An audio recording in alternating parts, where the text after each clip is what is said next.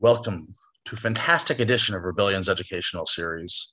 I'm here with the Nobel Prize winning professor from Stanford, Chicago. Paul Romer is really a hero and an icon in the field of economics. To have him on today is absolutely life's honor. Paul, thank you so much for being here.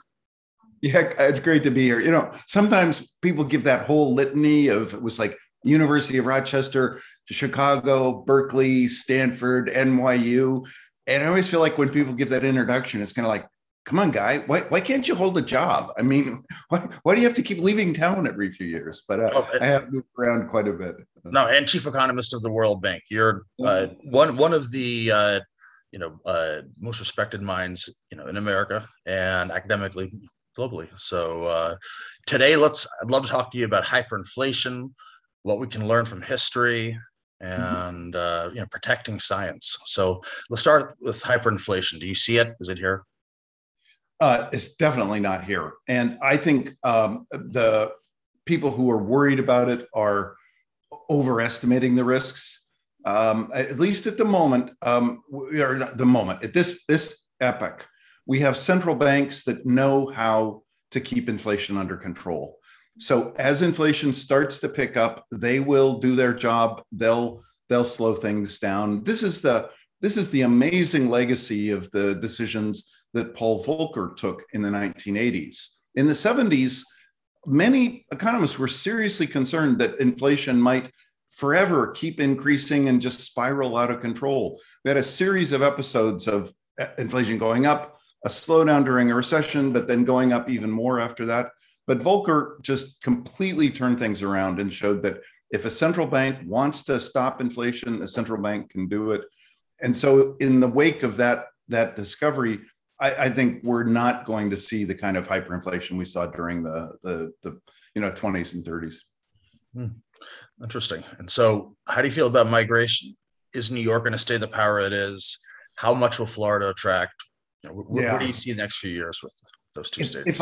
If I compare hyperinflation and migration strikes me as a much more serious problem. It's funny, at the bank I used to have trouble with people. I would tell them, I don't want to worry about the problem that we might have. I want to worry about the problems we do have. Let's work on those first. We have a huge problem with potential migration around the world in the following sense. There are 750 million people who report when asked that they would like to leave and move to another country right now. The world has no capacity to accommodate that kind of desire right now.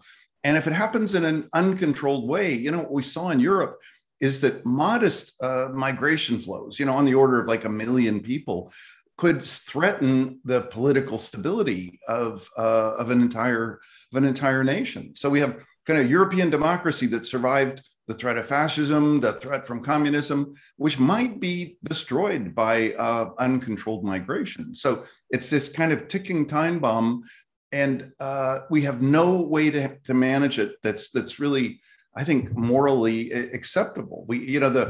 All we're trying to do is just force people to stay in conditions of real misery and desperation, and we should be trying harder to give them a chance to find someplace better to go.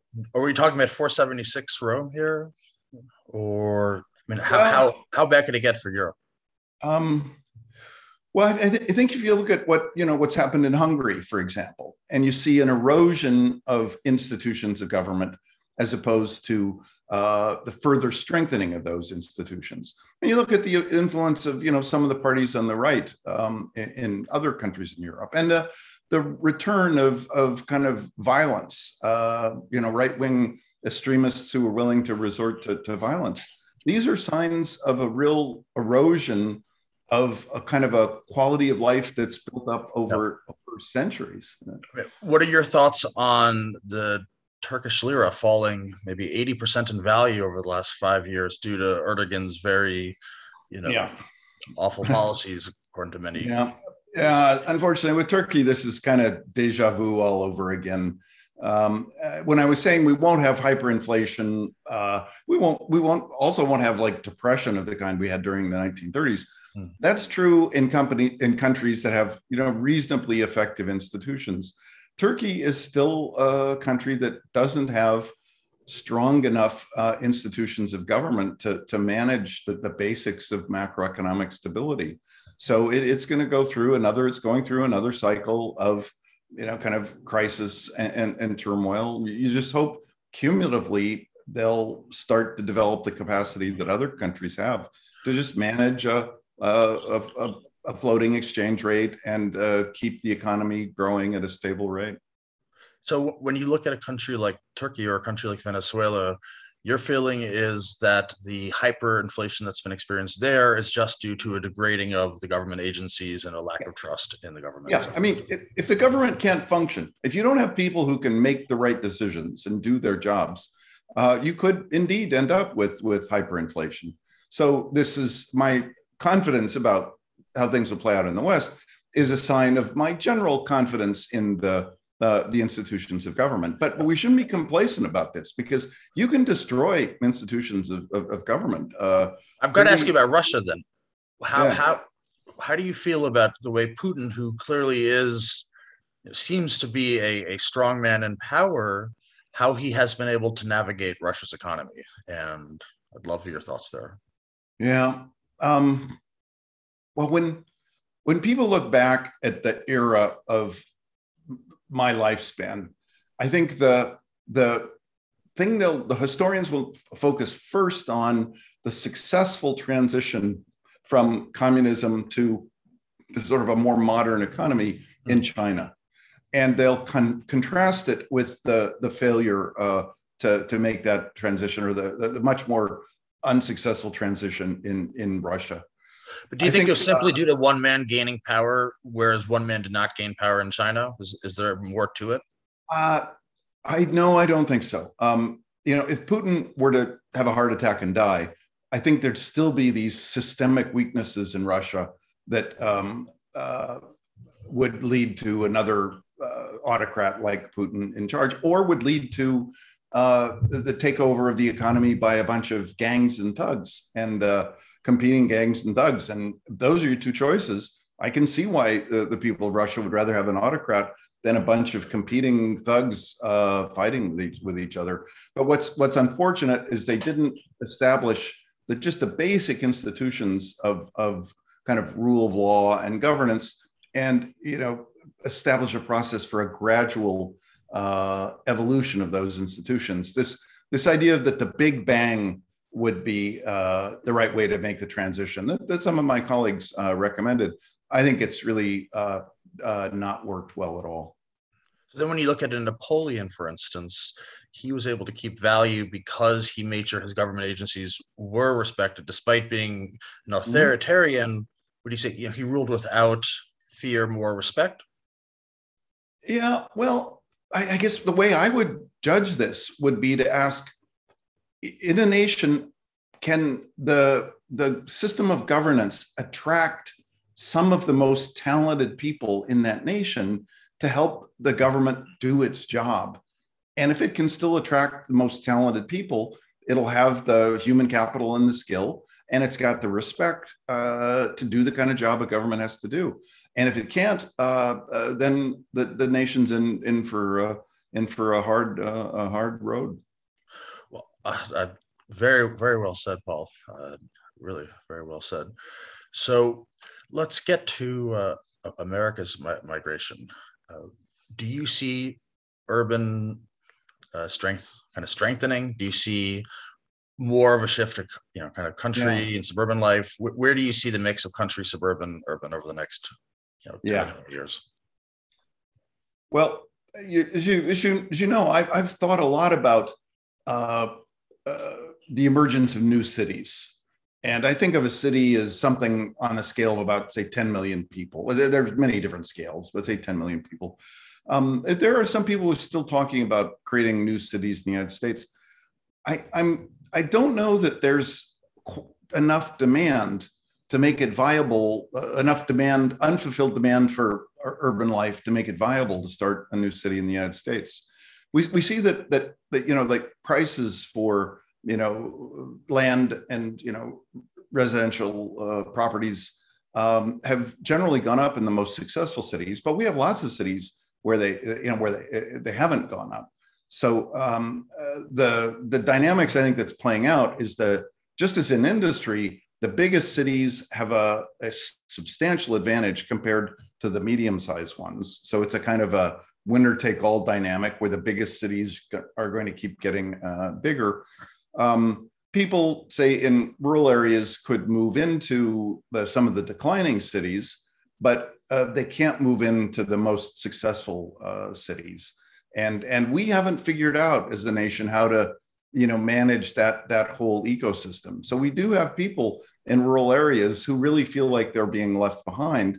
And a lot of our political polarization right now is along the lines of the successful urban, elite centers and the marginalized rural places where people are feeling left behind.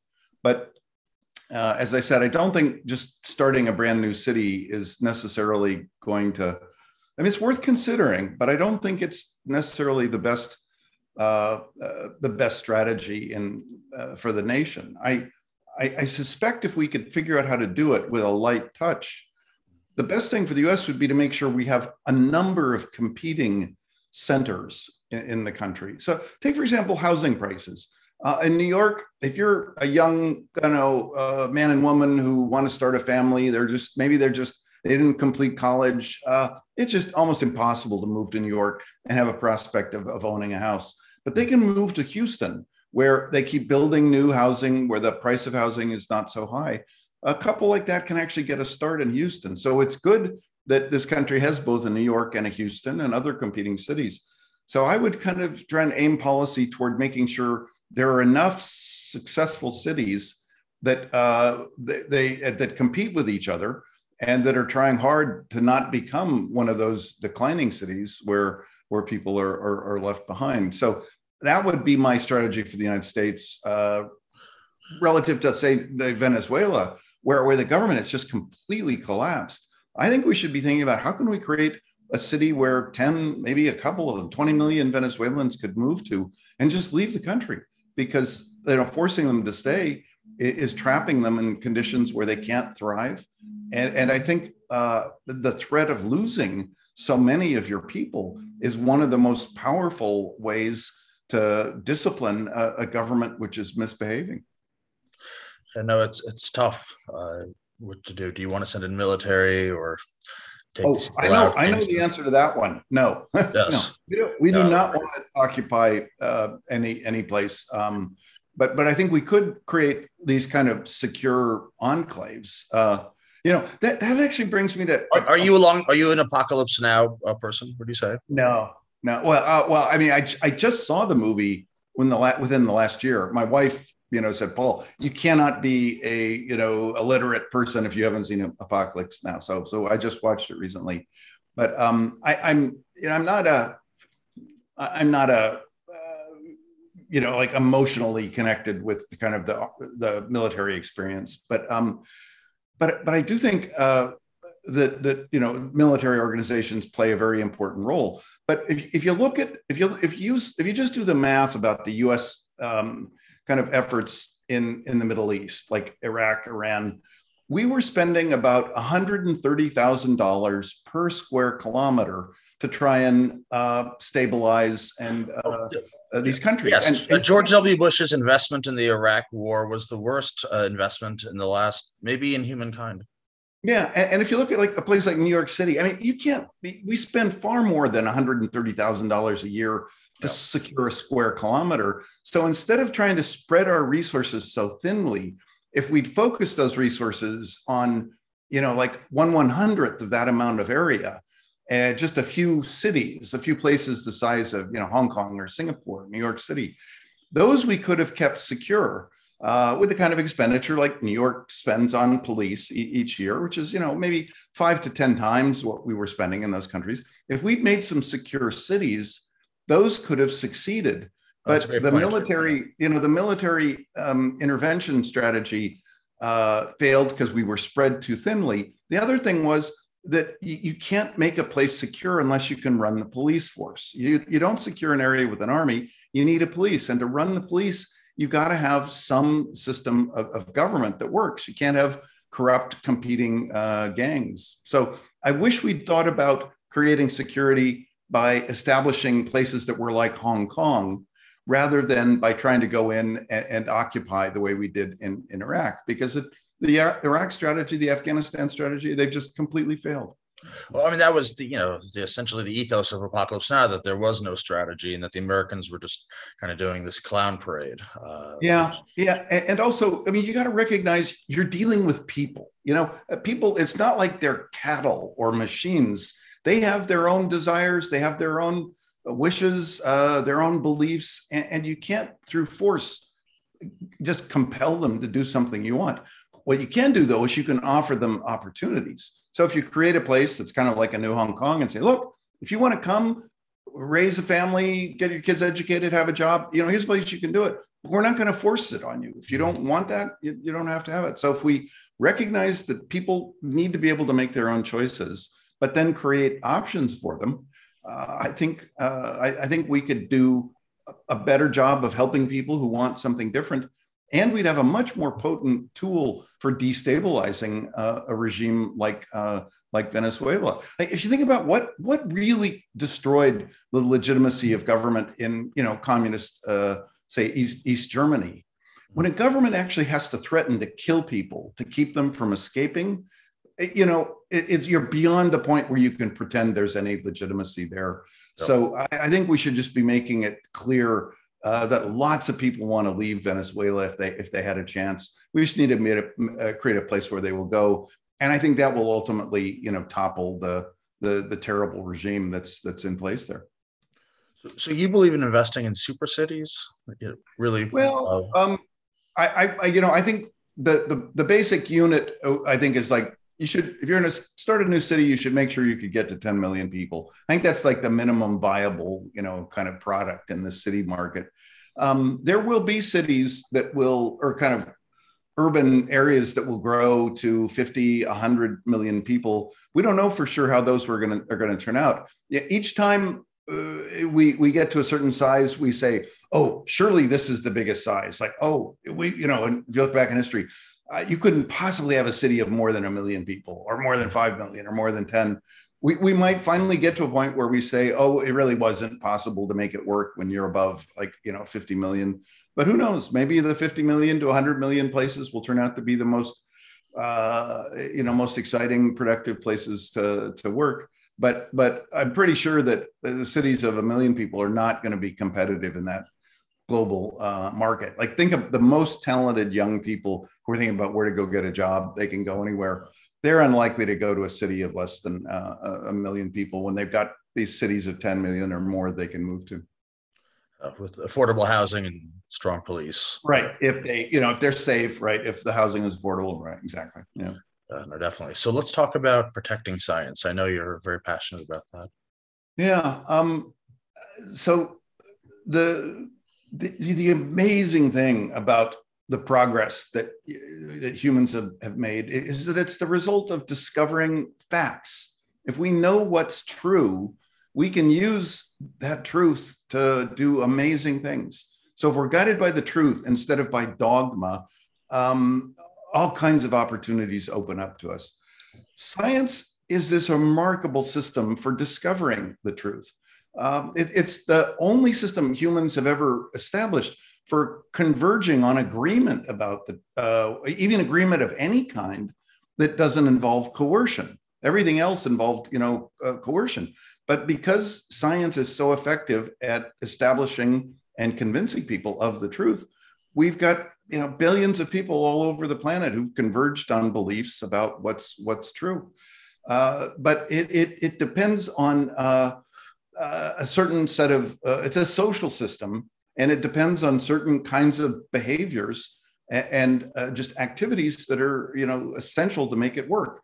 One of the things that is critical to science is the notion of a reputation. I don't just publish an anonymous paper.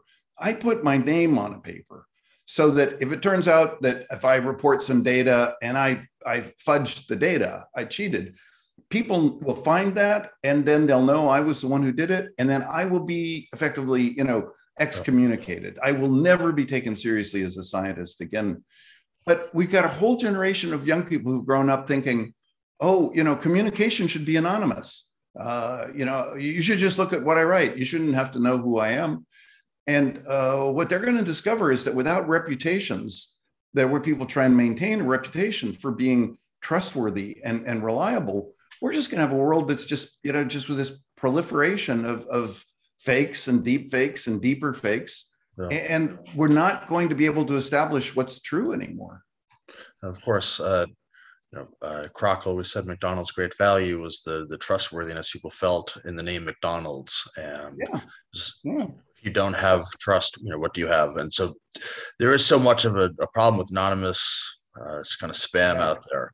Yeah. So but when you imagine there was a warehouse and there was just a single window where things could come in and out, and you can go there and say, well, I want to get some food. And they say, sure, okay, but we're the anonymous food provider. Well, we'll give you some food, but you don't know who we are. And, people would not go buy food from the anonymous food provider.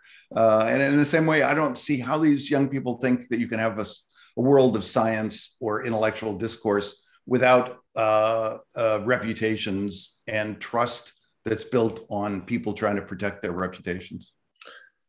So I guess you're referring to the vaccination situation that's going on in the United States, and that's one side of it. But I think it is an issue that goes back further. The emergence of digital communication has just radically changed things. So it's much tougher to establish a reputation in the world of digital communication. Let me give you an example. I've started to learn to code, and I think code will be one of the ways we communicate in science, just like math became a critical language for communication. So I have a GitHub site. There's a picture of me there. People can go download code.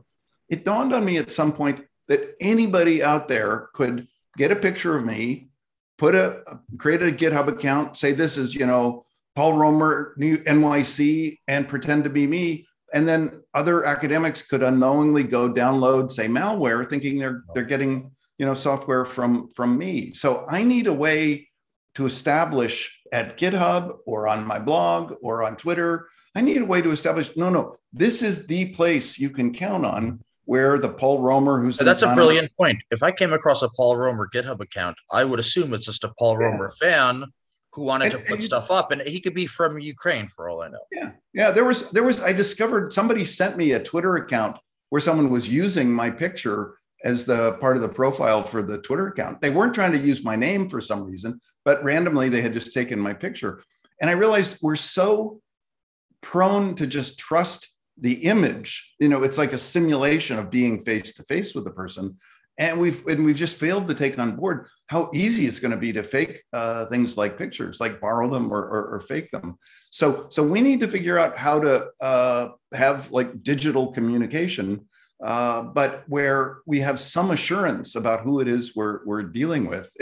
It's a little bit like what Twitter Verified does, but we need to create a system where individuals are actually in control. That I can do it. I don't have to go ask Twitter for this. I can find a way to establish my reputation and put my seal, my digital signature on things. Another episode that made me realize how serious this is was when I got an email that pretended to be from Paul Romer. And so I knew that wasn't Paul Romer, but I started thinking, how does anybody else know whether that's me or not? So we need some new tools to just facilitate, know who you're dealing with, and protect against the imposters. No, that's an absolutely great point. Yeah, and just if I can just do a tiny bit of self-promotion. This is actually the thing I'm most engaged in right now. I'm starting a new nonprofit where part of our goal is to make it possible for anybody, like starting with academics, but ultimately a journalist, a person who takes photographs. I mean, anybody has a mechanism for establishing that any digital artifact that they've produced was actually produced by them, so that we can have reputations in this world of digital communication like we used to have in the old world of analog communication. Speaking of reputations, my all-time science hero is probably Richard Feynman. Do you have a science hero that's inspired you? Oh, that's a good question. Well, Feynman is he's right up there at the top. I do quote him sometimes when I try and convey the spirit of science. My uncle worked with him. My great uncle worked with him at the Manhattan Project, and no, he was an amazing individual. And he's his ability to make everything simple and practical was what drew me. Yep. Yeah. I think, Einstein was somebody who is a younger person I had great kind of admiration for. And it inspired me a little bit to know that, that he had not been like a stellar student when he was, first starting out. So, but I think Feynman actually did a better job of something that I've really come to believe is so important, which is it's not enough to just discover a truth or an insight or a better way to think about something. You got to figure out how to communicate it to others. So attention to just careful exposition, careful communication is undervalued, and we underinvest in it. But Feynman was somebody who did an extraordinary job of, and it was just through hard work and persistence of coming up with better ways to explain to others, here's how to think about it, including this kind of amazing device of the Feynman diagram for thinking about these complex questions. So I have that book on my shelf. That about him. Sorry? I said I have a Feynman diagram book on my shelf, but I would have to say that his O-ring talk for the calendar explosion might have been one of the coolest moments of the 20th century from a science perspective. I've never seen that. After we finish, you must. It's one of my favorites. I've watched it 100 times. It's just marvelous. Yeah. A related thing I do think about sometimes is, who do I describe as my heroes? And so there are some people in the world of science, but I also like to remind people about, say, Paul Volcker, who spent his whole life working for the U.S. government, or Dwight Eisenhower. These were individuals who made important decisions. We had a system where they had the ability to make a decision. They knew they would be held responsible if they made the wrong decision. But instead of hesitating, instead of like setting up committees, or having some legalistic process, these were people who took responsibility, made crucial decisions, and decisions that turned out to be right and were, kind of pivotal in creating the world that we live in today. So I wish more people appreciated the power that one can have if you're a leader in these positions in the government, and not just think about becoming a leader, say, in some tech startup. Was the rebuilding of Europe your favorite of Eisenhower's decisions, or? I think the story that's the most interesting, I think, was the decision about when to launch the D-Day invasion. John Kennedy met Eisenhower at Kennedy's inauguration, and Kennedy, making small talk, asked, what was the most important element in the success of the D-Day invasion? And without hesitating, Eisenhower said it was our meteorologists, better scientists who understood weather, who helped Eisenhower make this critical decision about whether to postpone or go ahead in times when the weather was bad. And I think it's a great example for thinking about COVID. Eisenhower did not, quote, follow the science. He knew that he had to make the decision ultimately about whether to go ahead, but he listened to the scientists. He said, tell me everything you know. What's your best guess? What's your range of uncertainty? So the scientists contributed in a very important way. They saw that the weather was really terrible, but it was likely to get somewhat better. And there were some real risks if they postponed and waited, to the next opportunity. So Eisenhower decided to go ahead. The Germans saw the same bad weather, didn't realize it might get a little bit better. They assumed the Americans wouldn't launch the invasion. And so they were unprepared. There were people were off on a training exercise. Some of the leaders weren't at their posts. So the Americans, I always thought that that the bad weather made it harder for the invasion to succeed. It may actually have made it easier because the Germans were much less prepared when we actually did the launch. But the reason I love this story is because it kind of reminds us that there's an important role for science, but there's ultimately a different role for a leader who's got to take all of the information and make a decision. And during COVID, I think what we had was too little leadership and too many scientists who thought that they should be in charge when that wasn't really their job. Fantastic points. Such a wonderful conversation. I couldn't be more thankful, Paul. This was really just awesome. Well, I guess if I'm trying to think about anything what could I end up on? I imagine you'll have some viewers who are young people, some who are like old like me, and kind of doesn't matter if I can change their minds. But they're young people.